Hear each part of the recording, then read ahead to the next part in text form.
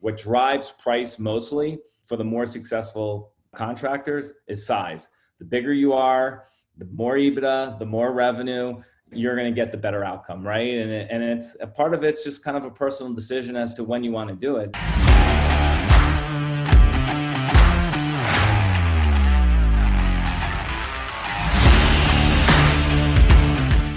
You're listening to Toolbox of the Trades, brought to you by ServiceTitan, a podcast for top service professionals where we interview leaders for their best tips and tricks of the trades.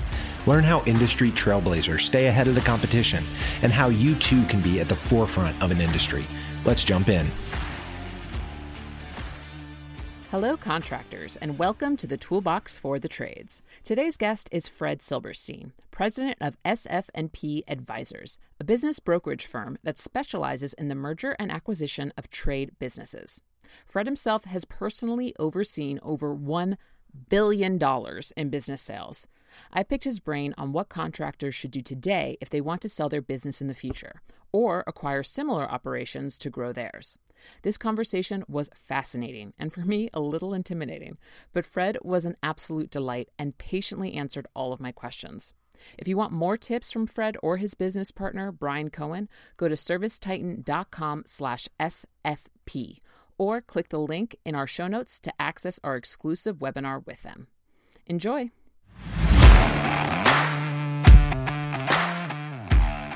Fred, welcome to the Toolbox for the Trades podcast. Thanks, Jackie. I am super excited to have you join me today, and I'll tell you why. What you specialize in, I have very little knowledge on, and I always love talking to people who are going to teach me something new. So for the folks that are listening, why don't you just tell us who you are and what you do?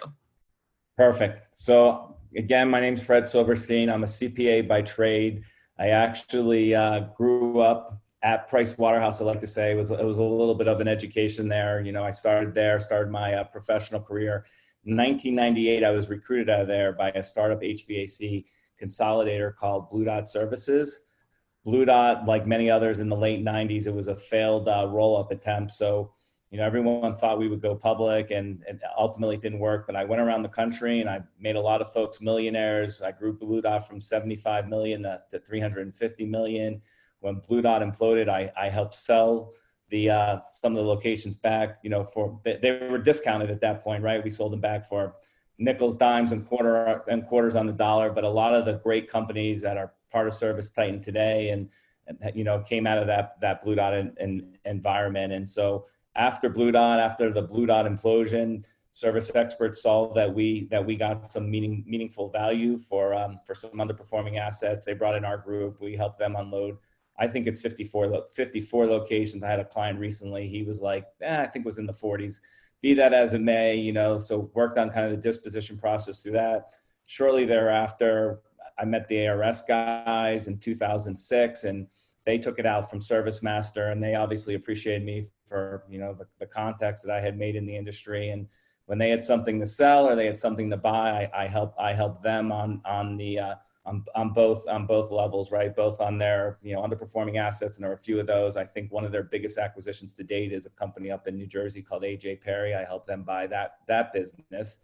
And then for a while, you know, you had kind of the big guys, you know, the big strategics like Service Experts and ARS, and there was always a certain amount of deals that were being done locally, you know, guy buying one of his competitors down the street. And really what happened about 5, 6, 7 years ago, private equity came into the space, kind of found out about all the HVAC contractors and plumbing contractors, you know, created a thesis around it. And fortunately, I've been able to put together a lot of the bigger private equity deals. Last year, as an example, we closed 15 transactions totaling about 190 million.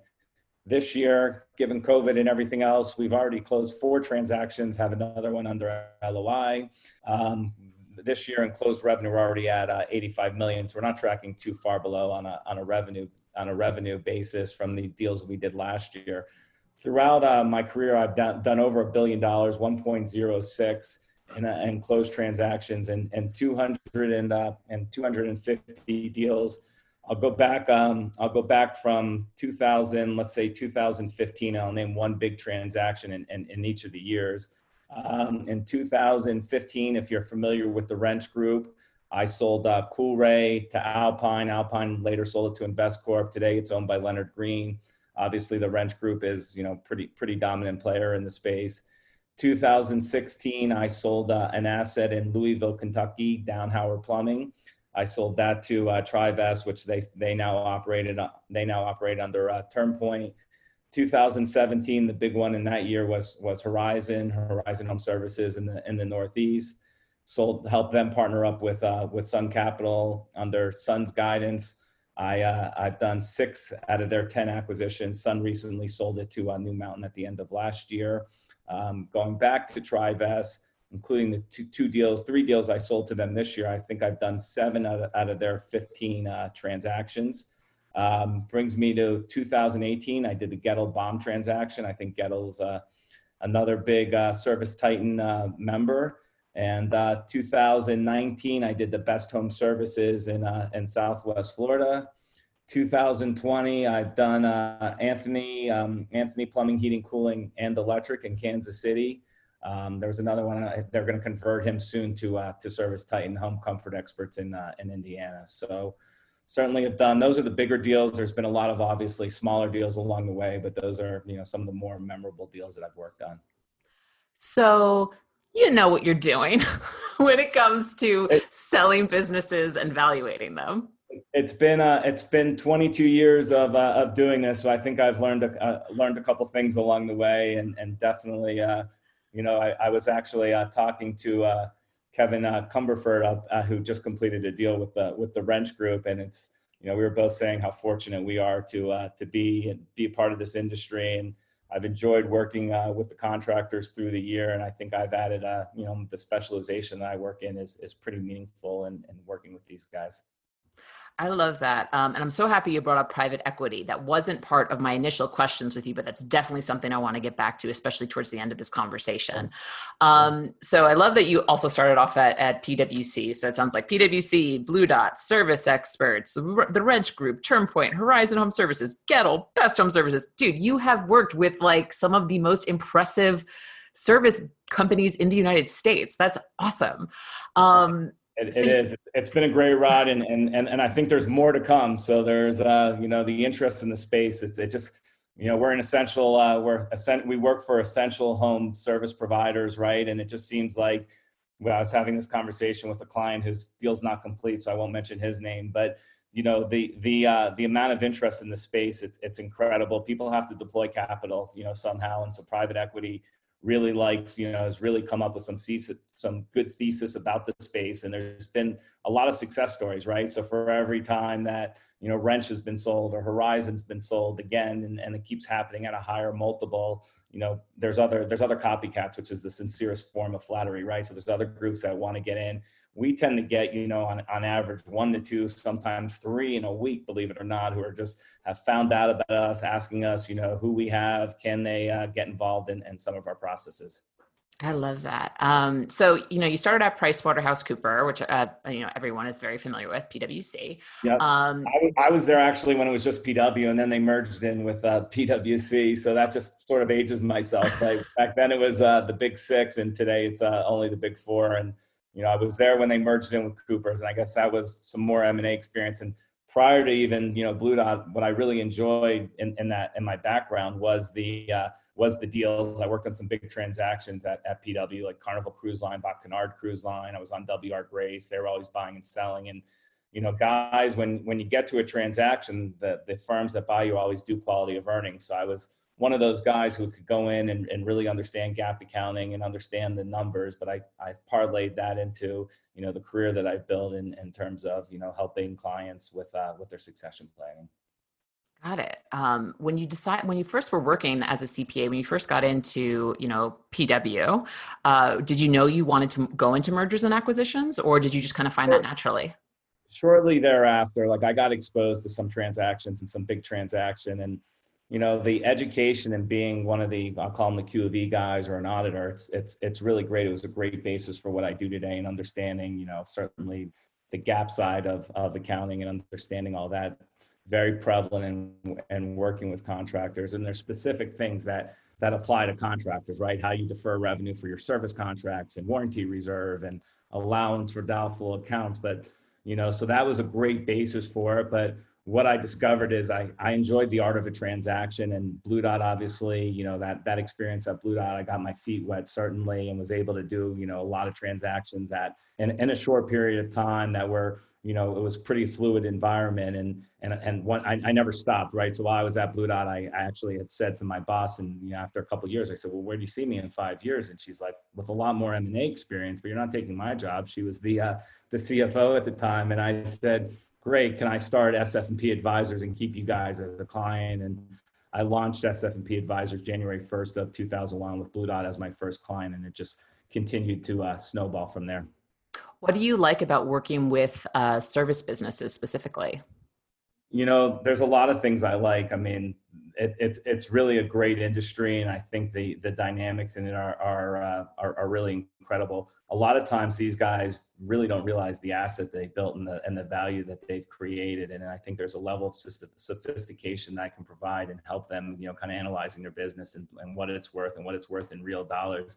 And I think a lot of contractors get so caught up in the day-to-day and the operations and the mundane, and I'm able to help them take a step back and analyze the big picture, where they want to go, what they want to do, and what's their goal, right? Most people would say, and there's some out there that, they're buying in, they're staying in the family and they don't ever want to do a transaction. But I'd say for the majority of them, you hear the conversations are like, I'm buying it for one day, I'm in the industry for one day to, have a transaction, the one day to have that very meaningful, life-changing event, sometimes generational changing wealth and those type of things.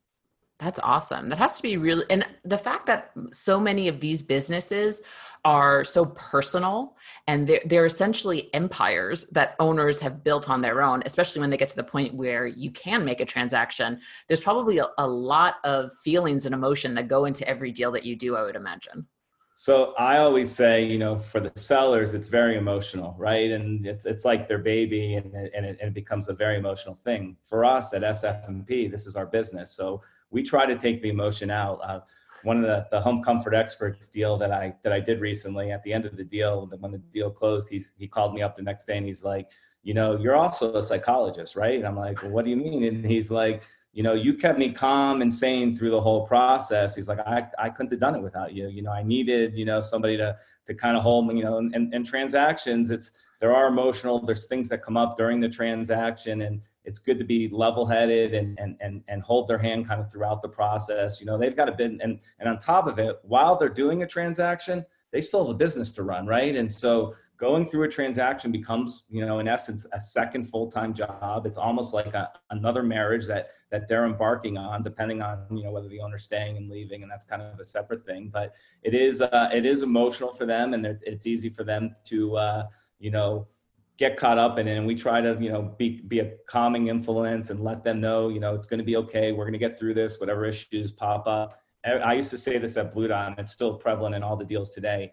Every deal has adjustments, right? Every deal, they're going to find something, there's going to be adjustments. It's a question of how material those adjustments are and what the buyer's view on those are. And a lot of times, depending on who the buyer is, they'll see the bigger picture. But there are some, and you get into, I hate the word retrading, and I hate when I'm involved in a process and something, goes a little squirrely. And because of my background as a CPA, I'm able to look at that and say, that was justified or that was not justified, right? And sometimes, in accounting, a lot of it is black and white and some of it is gray. And when it's subjective and the auditors are using their opinions, I'm able to push back on that and say, look, this isn't fair what you guys are doing. And sometimes it is, sometimes there could be a revenue recognition problem that's totally justified, something along those lines, and sometimes it's not. So we've got a unique ability to be able to really look through and see what the guys are coming out with on the quality of earnings and see how pertinent and relevant those adjustments are. And then we can push back accordingly. Nice. I'm trying hard not to get into the weeds because I don't want to be talking about revenue recognitions for the full hour, but I want you to know that literally, I would say every eighth word you're saying, I'm like, wait, what's that? But I am following. So I'm super excited about this conversation. So the big one I really wanted to ask, because I think it's on your website, it's like something of 90% of all the transactions you've done have been in the service space. So given that our audience is are contractors, service contractors who are in the process of building their own business, or, they're either, first year, fifth year, 10th year, maybe looking to sell.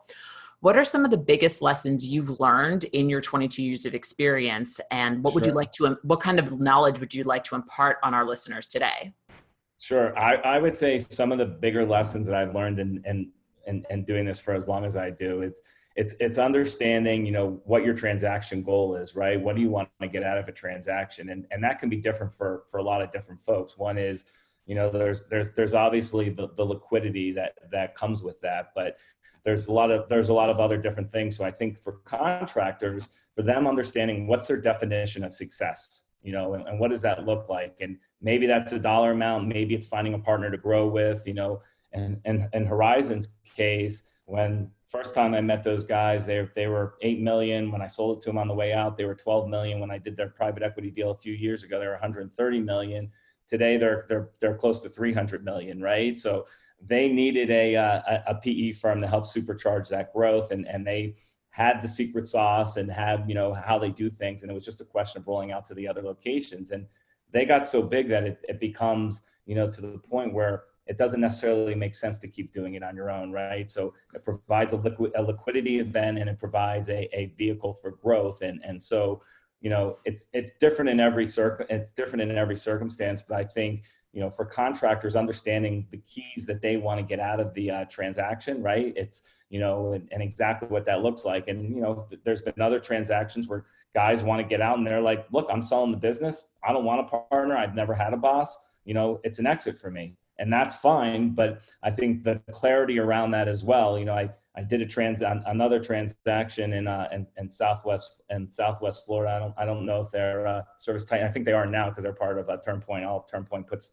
everybody on Service Titan. And I had a conversation with the seller about, well, what do you really want to do? And he's like, well, I'm not sure, this and that. And I'm like, and then we got to the crux of it. He's like, I want to be done. And I'm like, okay, let's make sure that those expectations are clear. And I negotiated a deal where he was done in, about 3 months. And, for some of them it's a lifestyle, right? They've developed a really good business and the business runs on their own. They're not day-to-day operating in. They want to make sure, if they do a transaction, they're not going to come back in and say, oh, I sold my business and now I've got to be there, 50 hours a week, right? They want to keep running the business the way we have. And I think what's kind of nice is through COVID and everything that's happening now, we're a lot more virtual, so people can run these businesses, remotely.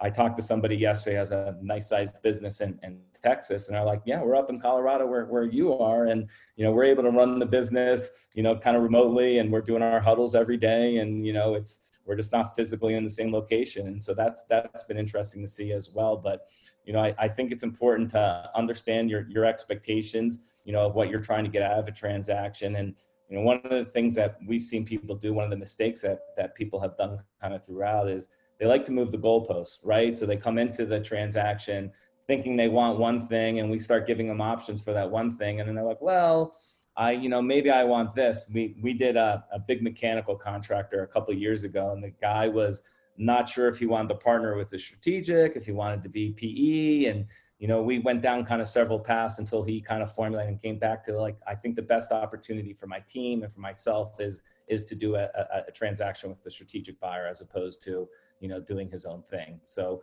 it's important to understand kind of going into the transaction, what you're looking for. Got it. What kind of transactions would you say are the most popular or tend to be the most beneficial to contractors who have built up an asset and now can sell it? So I think, it depends on the contractor and what they're looking for, right? There's certainly options out there. There's totally different options. And when we think about private equity, a lot of the things that private equity likes to do, and there's guys who will buy a majority position, there's guys who will buy a minority position.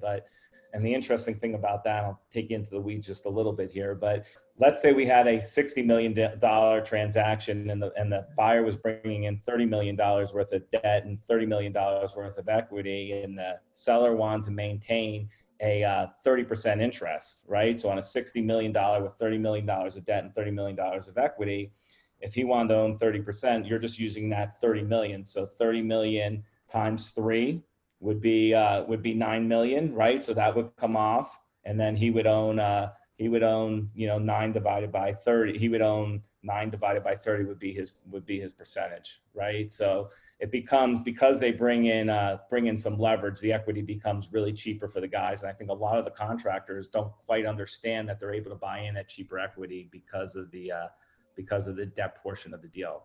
Most private equity firms are called leverage buyout firms. So they are using a certain amount of leverage. And because they're using leverage, you're able to buy in at the equity becomes cheaper than the total enterprise value. Make sense? I mean, as much as it possibly can for someone who does not do math well. I will say to anyone listening, if you think that you are bad at math, I thought that for a long time too, but it usually just means that you need to concentrate a little bit harder on it. I want to keep this, you are talking, and I could tell just by the way you're talking about this, that you love your line of work and you're really passionate about it. So I do not want to bog you down with giving me an accounting lesson. Sure. So one thing that really caught my attention with what you just said is, we need to figure out what the contractor actually wants. And you mentioned even before, that guy calls you and he thanked you for being his therapist during his sale. So like, what are some of the questions? I would assume that a contractor who, if he took the traditional contractor path of, he was a great technician, he made great money, and then was like, you know what, I'm going to do it on my own. And then he went through this whole process where he learned how to run a business. And now he's at the end and he's like, I guess I can sell. What are some of the questions you ask to clients who are maybe thinking about this to kind of get them to define their goalpost? And so you guys know what process to move forward. Does that make sense? Sure. Yeah, absolutely. One of the things that we obviously want to know is, what is it that they're looking for? Are they looking for, and it's different in every case, and every transaction takes on its own form. But one of the things that we always like to know is, what are you looking for? Are you looking for a partner to fuel your growth? Is it a cash out strategy? Are you looking to retire? And kind of depending on where the particular contractor is in his life cycle, a lot of that dictates it, right? And so there are times, I have a guy right now who's younger. He wants to be a platform, right? He doesn't want to join, Wrench or TurnPoint or one of these other big groups. He wants to be the next, Horizon, the next TurnPoint. He wants to go out, and he's built a really good management team. So I think understanding, where they want to go, right? And for some guys, they want to join something. They don't want to do all that work. It's kind of nice to join an organization that has a lot of that has, the best practices, that has some purchasing power, and they can stay localized and just run their branch, right? That's sort of the Wrench model, right? And so I've seen, kind of different models that have been born out of private equity and the different things they've done. And I can explain kind of the different variables and then be able to go and be able to show, potential seller what he's looking for. And then, it's usually interactive. It's a Q&A, and we like to have those kinds of, fluid conversations and figure out what they really want out of it. And then it's our job to go out and find them, what they want, what they're looking for. Got it. So in terms of stuff like the Wrench Group and TurnPoint services, I know a couple business owners who have sold to those larger entities. Are those considered private equity or no? Yeah. So they're what I would call them is strategic backed private equity, right? So they are strategic. Wrench Group is a strategic. Most people wouldn't even know. There's a great line. The guy who runs Wrench, Ken Haynes, he's the CEO of Wrench.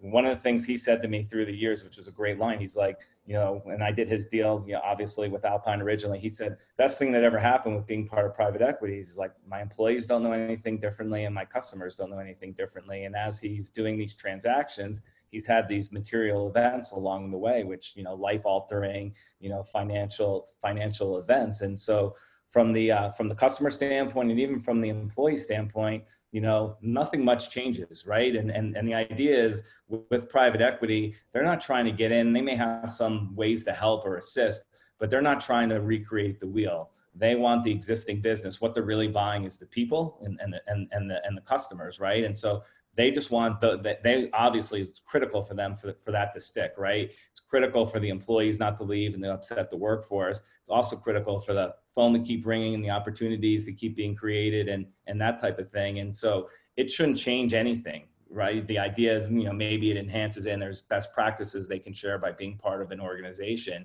But on a day-to-day basis, the business as it stands today before the transaction should look largely the same as it does after, right? Most of these brands, they still use the legacy brand. The brand doesn't change. There's been once in a while, there's an example where it does change, but most of them, it doesn't really change. And so, it should be business as usual for the employees. Nobody ever wants to take away a benefit. So if they're getting something, the idea is, they don't go backwards, they go forward, and they add to it. And the opportunity should increase as they join a different organization. But the private equity isn't looking to go in and make wholesale changes in the operation. Tell me more about private equity. We've alluded to it a bunch. And so let's just, Sure. You tell me everything you know and want to say about private equity.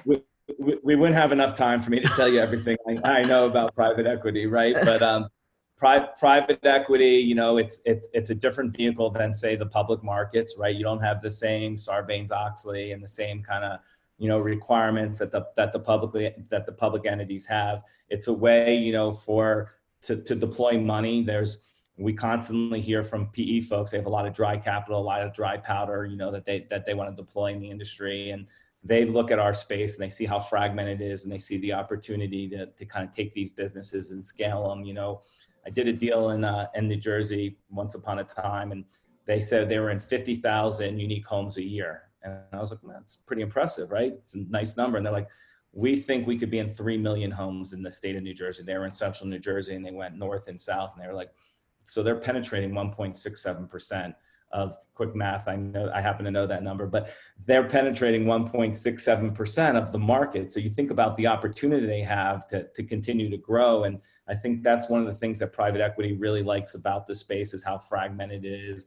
Even if you look at some of the dominant players in a certain market, what are they really getting? 5, maybe 10% of the market, right? So there's so much room to grow organically and to keep growing organically. And so there's a number of reasons why PEs kind of come into the space, and they've come in force, right? And it's, I kept wondering if it's going to slow down, and it's actually been the exact opposite. Private equity keeps wanting to find more operations to partner up with and to keep growing. And it's like, one of the things I wonder is, where does it go from here? There's been all this private equity interest. Does somebody like eventually take all these different ones and try to consolidate and maybe take it public at some point, right? Because some of these companies have grown so much, but they generate, these businesses generate so much cash flow, right? The successful businesses generate so much cash flow. So they do provide a nice return on the business. And then you figure in the leverage that they're bringing, and they, what changes a little bit from kind of owned individually is you got to keep the profits, and you got to dictate, if you're putting the money in your pocket or what you're using the money for. With private equity, you don't really get that same distribution. The profits are really used to pay down debt or maybe reinvest in some other assets. Where they make their bang on the buck is when they sell it to somebody else. There's actually a great video, I can send it to you offline, by Warren Buffett, and he talks about what's private equity and what it does, and he's like, they take the companies, they increase the revenue, they increase the profits, they add to it, they try to make it bigger, and then they sell it to another private equity firm, and the circle just keeps going and on to the next guy who's going to continue to have that organic growth, maybe have the acquisition growth, and keep going and try to get the next high multiple in the space. And what we've seen is with some of the larger guys, they're really able to get, aggressive multiples, really high multiples in the space, and it just keeps going. So it's been really neat to see. I mean, the main thing that I'm hearing right now is that if you're a contractor who's built a pretty good business, you're building an asset. You're building an asset that people want. You made a good decision. Way to go, bud. Exactly. It's funny. One of the guys in my office, we joke about, if we knew what we knew, like back in high school, we'd been like, let's just open a contracting business and grow it over the next 30 years. I say the exact same thing, especially as from what I hear, even just has like female comfort advisors. Right. They tend to perform not much better than their male counterparts, but there's a lot of that trust factor there. And I think about it all the time. I'm like, what, if service time doesn't work out, maybe I'll just get my my master plumbing license, Right. It's amazing. I know. You guys picked a good good line of work. Congratulations. Yeah. Yes. Let's talk about the difference between mergers and acquisitions. So obviously in the case of Horizon and then the Wrench Group, you got private equity that are trying to buy up these really successful brands and grow them organically. Talk to me about the difference between those mergers versus acquisitions. What do you usually spend your time on, and how should contractors look at those two traditional terms?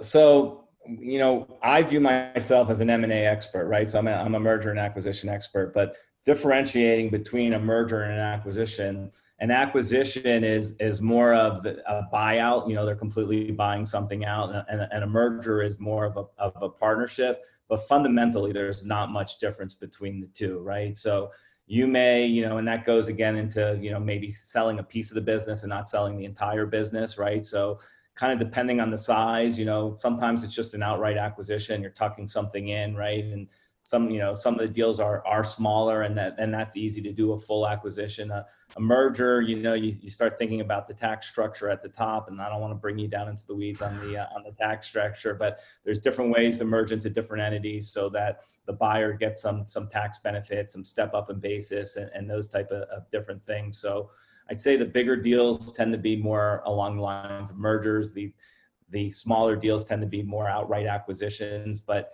fundamentally, from our standpoint, when the work that we do and what goes into it, there's not a ton of difference. It's still a transaction. It's still a transaction. Would you say that regardless, the owner of the business that's being acquired or merged is still going to have a significant financial event in their life? Exactly. Very much so. Yeah. Sounds very significant. So if a contractor, depends on the deal, but yes. So if a contractor has the goals to at one point have a big financial event in their future, what are the things that they should be doing now to set them up for success? So one of the most important things they should do now is, and obviously this comes across as a little self-serving since I'm a CPA, but they should be getting their books in order, right? That's, most important thing. And I guess one of the things that we've seen, and this is maybe a good lesson for the contractors, we always find the guys that are bigger have the most systems and process in place and are the most organized and are able to pull data. And the smaller guys, so for me, it's actually easier to work with the bigger guys because you're getting the stuff that you need, right? The smaller guys, you're kind of constantly like trying to pull data and trying to get them organized. And so the first thing, the most important thing they should do is get the financial house in order, get GAAP compliant, start working with all the relative, financial aspects of it. And a lot of that is bringing in somebody, an owner can't do everything himself. And typically when I've met operators, they don't want to spend money on the scorekeeper, right? Accountants by nature are scorekeepers. They're not adding to the bottom line, but the investment in making in a really good controller, CFO type of person is going to pay off at the exit. And I think that's, certainly a critical part of the process. Now, there's other things that you should be thinking about as you're growing your business, right? There's the time when you're in the growth strategy, and then there's a time when you're a little bit more in the mature marketplace, right? So there's things you should be doing as you're growing your business, and there's a payoff in doing that, right? But as you think about selling your business, you may not get that investment back. So you've got to kind of think about when you pull back off of the throttle. Marketing's a good example. When you have marketing expense, as you're growing your business, you may start to spend, 10, 11, maybe even 12% on marketing. But as you reach a critical point, as you get to a certain point, it's probably more realistic that you're spending 6 or 7%, right? So you've streamlined your marketing, you've tracked your marketing, where you're getting the most optimization. So, and you're in the growth phase, you're willing to do a little bit more. But as you think about, coming out of that growth phase and being a little bit more mature in the marketplace, you want to throttle back. You want to throttle back your marketing. Another, big thing that contractors should always be doing is service contracts, right? Service contracts. We all recognize the benefit of service contracts. You're putting a nice fence around your customer. If something breaks, they're not picking up the phone book to call anybody. They're calling the person they have the service contract. So always be building your service contract base, no matter where you are in the cycle. And buyers, it's reoccurring revenue. It's also an opportunity, right? When you're on a routine maintenance, you're in the house and there's an instant opportunity to look for things and figure out, your best, your good, best, and better opportunities, right? And figure out it's again a nice selling opportunity, but that's obviously an important thing to continue to build your service contract base. Succession planning, big thing, right? So if you've got an owner who's looking at a sale as I'm getting out of the business, he sure better have developed his team around him. He sure have developed what that bench looks like and who his key people are. And if he wants to leave, he better have a good GM, somebody in that driver's seat, and that's a really critical path forward. Again, buyers are looking to buy the people. So if you haven't developed a team underneath you, it's going to be a little bit more challenging, especially if you want to leave the business. So if you think about selling and you think about you wanting to exit, having the key guys in critical seats, or girls, right? The key guys or girls in critical seats is certainly an important. We always say, and this one's harder, but acquisitions.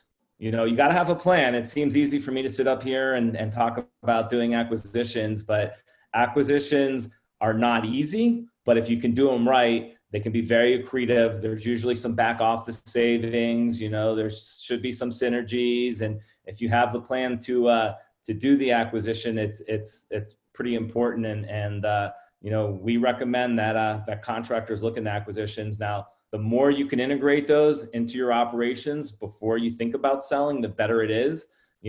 Sometimes just the way timing works out, it doesn't necessarily always happen, but the more you've integrated the results, the more successful we'll be in adding value to your enterprise value and getting you more for your business. So I want to talk about acquisitions, actually, with the point that you just said. So I'm assuming you mean acquisitions by growth. So say you have like a 10 truck operation in your town, and you have a competitor that maybe has 3 trucks, and you're like, you know what, let me buy them. So this way I can get their database. I can get any memberships they're dealing with. So when would you say acquisition through growth is a smart strategy? And when would you say it's maybe not appropriate? So there's a couple things. One, obviously, it's the terms of the acquisition, right? And if you have an opportunistic acquisition, then it makes a lot of sense to do it despite the timing of it, right? But again, it kind of goes where you are in the life cycle. As you're growing your business and you have the opportunity to expand your customer base, that's going to lead to more revenue. So the sooner you do it, the sooner you get the results in, the better off it's going to be. Now, again, integration, which is a big part of acquisition, easy buzzword, but there's nothing easy about the integration. And sometimes, culture is very important when you think about an acquisition, right? And it's making sure the cultures line up. And the last thing you want to do is bring 2 companies together who have completely different cultures. Guess what's going to happen when that's the case, right? You're going to lose half your work. You're going to lose some of the guys because it's not a culture fit. So there's things to look at when you're doing an acquisition, and it's important to understand kind of the basics that go into it and what an integration plan looks like and how exactly you're going to do it. But the point is, and we've talked about this and we've done webinars on this, 1 + 1 is not going to be 2. It should not be 2, right? It should be something greater than 2, right? So when you take these 2 companies and you put them together, there should be some significant savings and, some back office, synergies and different things like that make it really accretive, to the bottom line. So I'm a big proponent of doing acquisitions, provided you have the right operator, right? You're only as good as the people. So if you have the people to do it and execute the plan, it's a great thing to do. If you don't, it's going to be a little bit more of a struggle. But, we certainly seen several examples of doing acquisitions and what it means. And to your point, Jackie, about adding, the 10-person truck and adding 3, that makes sense all day long as there's a culture fit and you can integrate them and do everything like that. Got it. Thanks, Fred. So we've alluded to now like the succession component and also the culture fit. So what are some things that owners should be doing to groom their staff, the folks who work for them, to kind of take on those roles? What kind of conversations should they be having with their GMs? Sure. Like when should they be saying like, hey, tap, tap, right. I'm going to be leaving here in a little bit. So, what should that look like, as they prepare to have that big financial event? So what I would say is there's a lot of, serial entrepreneurs and guys in the space, and it's hard for them to give up the control, right? And they've built this successful business, and, they know the business, and it's hard for them to take that step back to be able to be able to give up some of that control. And what we found are the guys who are willing to, put the right guys in seat and let them, you got to manage them a little bit. You got to give them the tools so that they succeed. But the ones who are willing to, allow the guy they're grooming to the ability to succeed and grow the business and take a step back and, be there to support them, but not be so involved in the day-to-day stuff. We find that's really important, right? And those are the ones who win and are able to walk away from the business. But we've certainly seen other folks who it's hard. It's their baby, and it's hard for them to step back and allow other people to do it. And it's also an ego thing, right? They know what they're doing, and it's hard for them to believe that somebody else could do just as good a job as them, if not more, and have some different creative ideas. So I think the ability to walk it back a little bit, still manage the business, but allow that new person, and let's call it the new GM to flourish is a critical path forward. What about in terms of, I agree with this, by the way, this is very aligned with everything I've heard from the podcast before: hire the right people, get out of their way.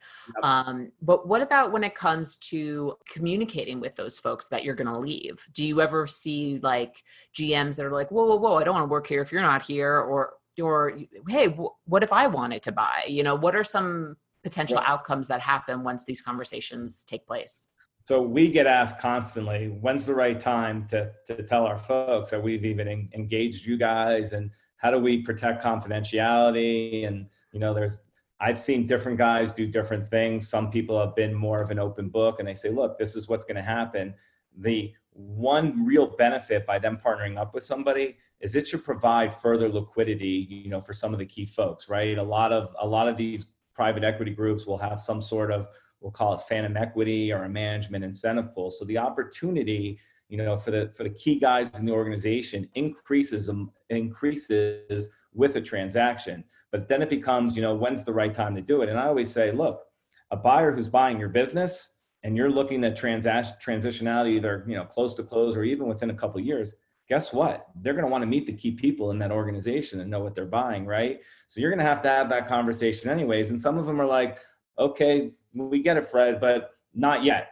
Show us that, what we have is real. And typically, at some point during the deal cycle, once you're in an LOI and you have an exclusive arrangement with a buyer and they're digging in and doing all their diligence, at some point you're going to have that conversation with the key people, because the buyer is going to want to know what, is going to want to meet those key people, see if they're talented. And so there's usually a small group of individuals within in an organization who are brought into the conversation. Obviously, the more people who know about it, the more word gets out. And, how people respond. The only thing that's constant in this industry is change, right? But, so there's a fine line to walk there by making sure the key people know, but, trying to keep it as buttoned up as you can until the transaction is really at close to close or at closing. And a lot of times you find people, the transaction closes, and we tend to, when the deal closes, we tend to be obviously very much less involved. But we've heard about meetings when they bring in the whole workforce and they announce it. And, most of the times it's the owner's perception, right? If the owner's like, look, this is a great opportunity for you guys, and this is, gives some of the reasons why they made the decision, then, there's maybe a little bit of a shock factor. But then 10 minutes later, they're, back to work and back to creating their own opportunities, and it's business as usual. And so there is a little bit of the right way to go about managing it. And I do find the folks that bring in kind of their core people up front, the deals tend to work a little bit better and a little bit more smoother. Yeah. And I think you also just touched upon such a key point there, which is your attitude. What's the vibe that the owner brings when he finally makes that announcement? So the more optimistic you are, the more positive you are, the more positive your people will be. Exactly. It's amazing how important that is. And, obviously the partner or the buyer, they do try to spend a little bit of time together, kind of beforehand, massaging that message and make sure that the right message is conveyed to the team. Got it. This conversation's flying by, but I want to talk a little bit about, KPIs and like, what are some like big indicators to an owner that like, ooh, maybe now is a time to consider taking this step into M&A? Like what kind of signs should they be looking for in their business? Because theoretically, you could have as many trucks, you could have 5 trucks, you could have 500, really when to sell is up to you. But are there any things that people should be looking for? Well, there are some things that they can control, right, which are the internal factors and some of the KPIs, and I'll get back to that in a second. Then there's the external factors. What's the market conditions? What are interest rates and different things along that? So there's the external and the internal, right? We're in a period right now, and going back over 22 years, it hasn't always been like this. So the microeconomics that we're in right now and the ability to transact at a higher multiple, I spoke at an event last year and I said, 7's the new 5, right? So 5 was the multiple kind of historically. And for those businesses, we're getting 7, and for businesses kind of above that.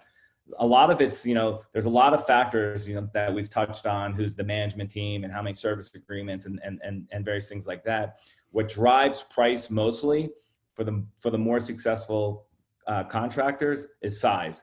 The bigger you are, the more EBITDA, the more revenue, you're gonna get the better outcome, right? And it's a part of it's just kind of a personal decision as to when you want to do it. And we've talked to guys for years, and it's when they want to go. And sometimes I've been telling people recently that I've been talking to for years, it's actually worked in your favor because multiples have continued to gone up, right? And do I expect at some point, just through the cycle, price will come down, multiples will correct, whether we get into a recession as a country or what have you. So there are certain, factors that happen, but, guys who are buttoned up and who are using KPIs and who really manage their business, looking at the right KPIs, that's going to come through in the management meetings, right? And so when we bring folks to town and we go through kind of the process and bring different bidders to town, and they see, the KPIs they're using and how folks are managing the business, that becomes pretty compelling to them. And the guys who do it the right way and have the right KPIs in place,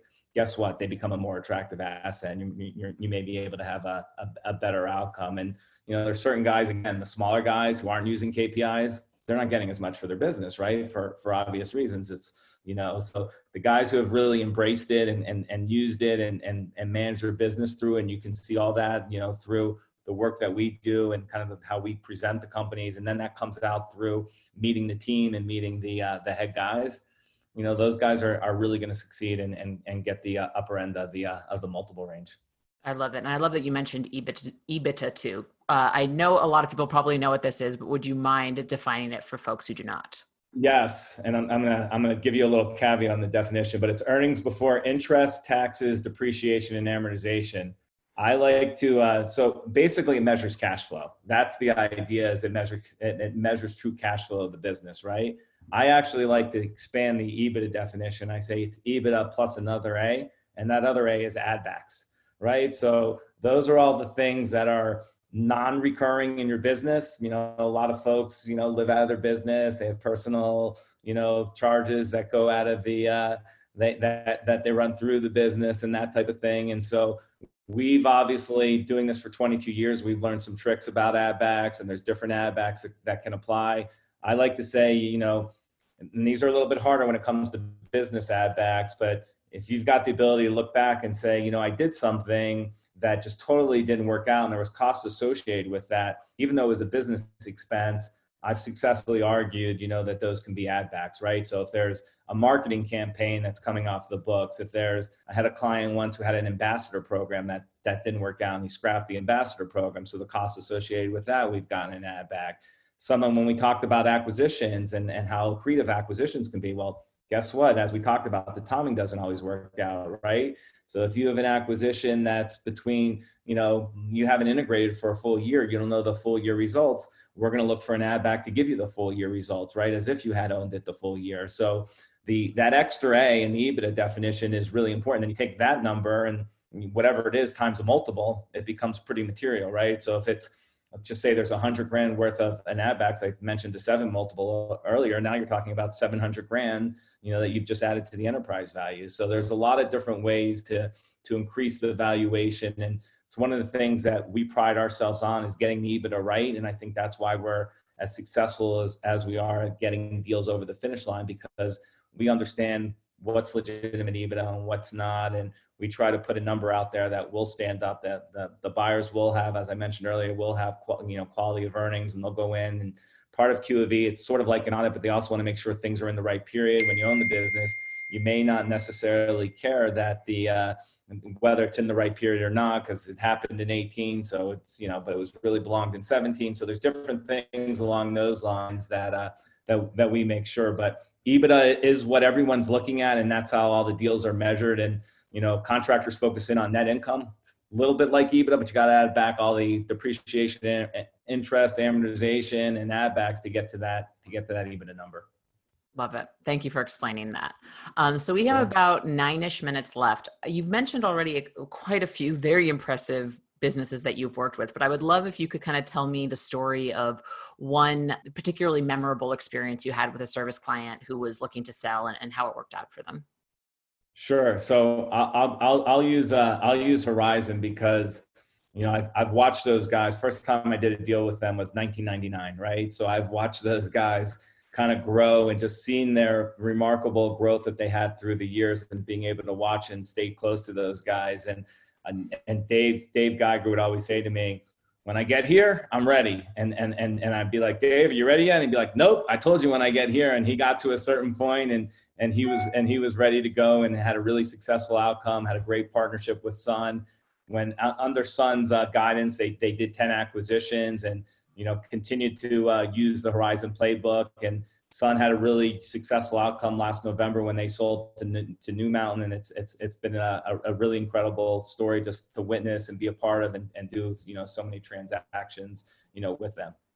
That's awesome. Talk to me a little bit about how you've gotten involved in the ServiceTitan space and, how you work with so many of our wonderful customers. Sure. So Brian Cohen, who's my business strategist, I think he's, going to all the trade shows, we've kept running into you guys. And I remember, pretty early on, there was always a gap. I'll even go back to the Blue Dot days. One of the biggest problems we had at Blue Dot is we didn't have a common platform. We didn't have, software. And I remember going to these meetings at SAP and we were trying to figure out, and the investment was so huge. And, I don't know exactly when it was, somewhere in the 5 to 10 year range, you guys came along and just kind of kept popping up everywhere. And the more I sat through, some of these, management meetings and saw kind of the benefits of ServiceTitan, it was incredible to see and see, how much it benefited the contractor. And it's been a really great experience to see you guys and see how you've evolved. And you guys are clearly the leader in the space. And,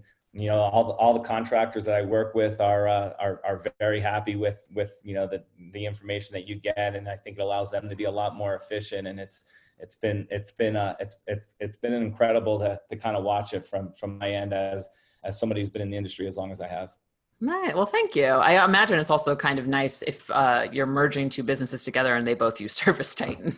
It definitely makes it easier, right? And so it's also nice how some of these groups, for instance, TermPoint, which wasn't on it originally, and they got into ServiceTitan, and now they're able to within 3 days after closing an acquisition get them all integrated, and they've really figured out how to do it quickly. And it's been nice to see. And then you see the growth that happens once they're on ServiceTitan, and it's just incredible. That's awesome. Is there anything we should have talked about?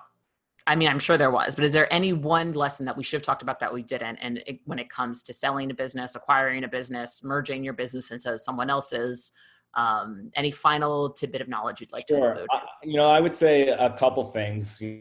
Number one is with all this private equity interest in the space, and I'm amazed at how many people they have calling owners directly and trying to reach out. There's mistakes that we see contractors make all the time, right? They think they can go at it alone and they try to do it. And I think they're fooling themselves a little bit. And I think it's important, whether it's us or somebody else, to make sure you have an intermediary, make sure you have somebody who's, watching your back. These guys are experienced, savvy deal makers with tons of deal experience. And for a contractor who understands the contracting business, but doesn't understand, a transaction, I think it's very short-sighted for them not to use somebody else and not to have somebody, who makes sure that they have, kind of their back and make sure they're negotiating, everything that's proper. Let me see what else is important. I think it's, understanding the worth of your business, right? Understanding a business valuation, how you do a business valuation. it is another thing that we like to do for our clients. We do both, an informal valuation, which is, hey, we'll sign an NDA, give us, some basic information. We can kind of give you a range of where where your asset would trade for. And then we also do a more formal valuation, which we have to charge money for because it's a lot of work, but we go through and figure out what your gap deficiencies are and all those different things. And I think doing some of that prep work up front, it's important. Transactions, can seem easy. They're not. They're complicated. They're hard. And making sure you have somebody, kind of working through it and understanding, everything that goes into a transaction. And it's easy just to look at the enterprise value, what the dollar amounts are, but there's so many other different points of a transaction that are important. We didn't even mention, working capital, right? And so working capital is part of every deal, and how much working capital you need to leave behind, what's normal. And, there's certainly games that buyers can play with the working capital calculation, and making sure that that's, buttoned up appropriately would be another good one. But a lot of different points to the deal. That's wonderful. Thank you for sharing, Fred. Sure. If the folks who are listening want to get in contact with you, where can they find you? So we're on the internet at www.sfp Advisors. You can find all of our contact information, through our website is probably the best way. Got it. I'm almost regretful that I didn't talk to you actually about what it's like to run your business, which is really like the fundamentals of this show. But I still think we got some incredible information. Are you ready for my rapid fire questions? All right. Good. How do you take your coffee? I'm pretty much a chai tea drinker. I don't drink a lot of coffee. I tend to take a sip out of my wife's, but that's about it. So I'm not a big coffee drinker. Nice. I love the chai tea. If you could have dinner with one person, dead or alive, who would it be? That's a good one. I'm going to go to an old sports guy that I really admired. He was a little bit older than me, but Roberto Clemente. Oh, nice. Yeah.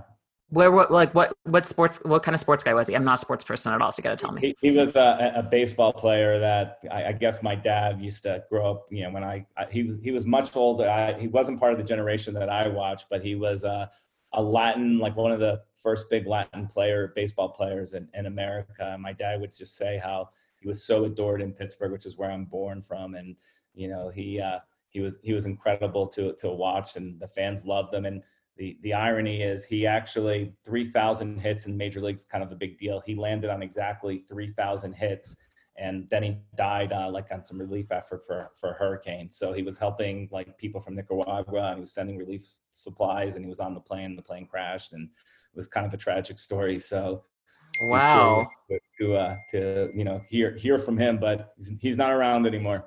Oh, wow. That's insane. Also, I could tell you were an East Coaster because you talk really fast, just like me.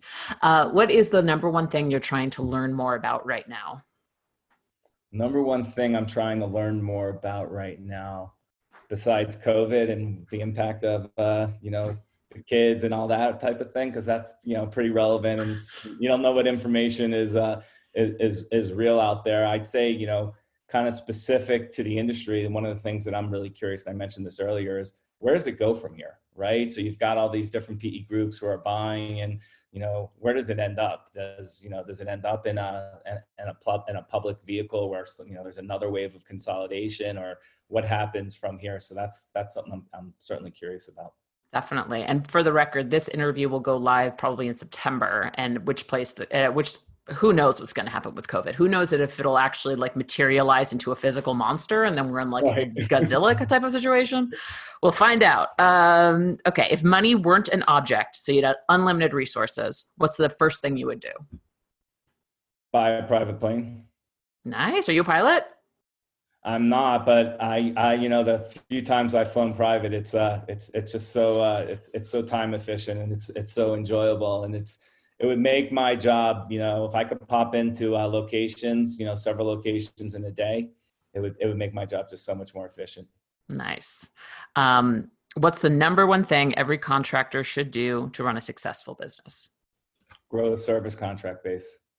Agreed. All right. Well, Fred, I want to thank you. This conversation was absolutely delightful. I was a little intimidated by it because I truly am not an expert in your field, but right. You did a fantastic job explaining it and relating it back to our audience. So I want to thank you. Awesome. I enjoy it. So thanks for having me. Hey guys, I hope you enjoyed my conversation with Fred. To watch him and his business partner, Brian Cohen, share some actionable tips on how to sell your service business, go to servicetitan.com/SFP or click the link in our show notes. Ever wonder how much your business is worth? So many owners ask that question and have no idea where to turn for an answer. In just a few clicks, ServiceTitan's new Service Business Valuation Calculator can give you an easy and free estimate of the current value of your business. Whether you're thinking about selling your company or looking to track growth, check it out now. Visit servicetitan.com/value. Again, that's servicetitan.com/value. See how much your business is worth today. Want to network with fellow service entrepreneurs and former guests of this podcast? Join our private Facebook group, Toolbox for the Trades, to get immediate access to the best tips, tricks, and tactics from fellow service entrepreneurs. Visit facebook.com/groups/toolbox for the trades or click the link in our show notes to join. See you online.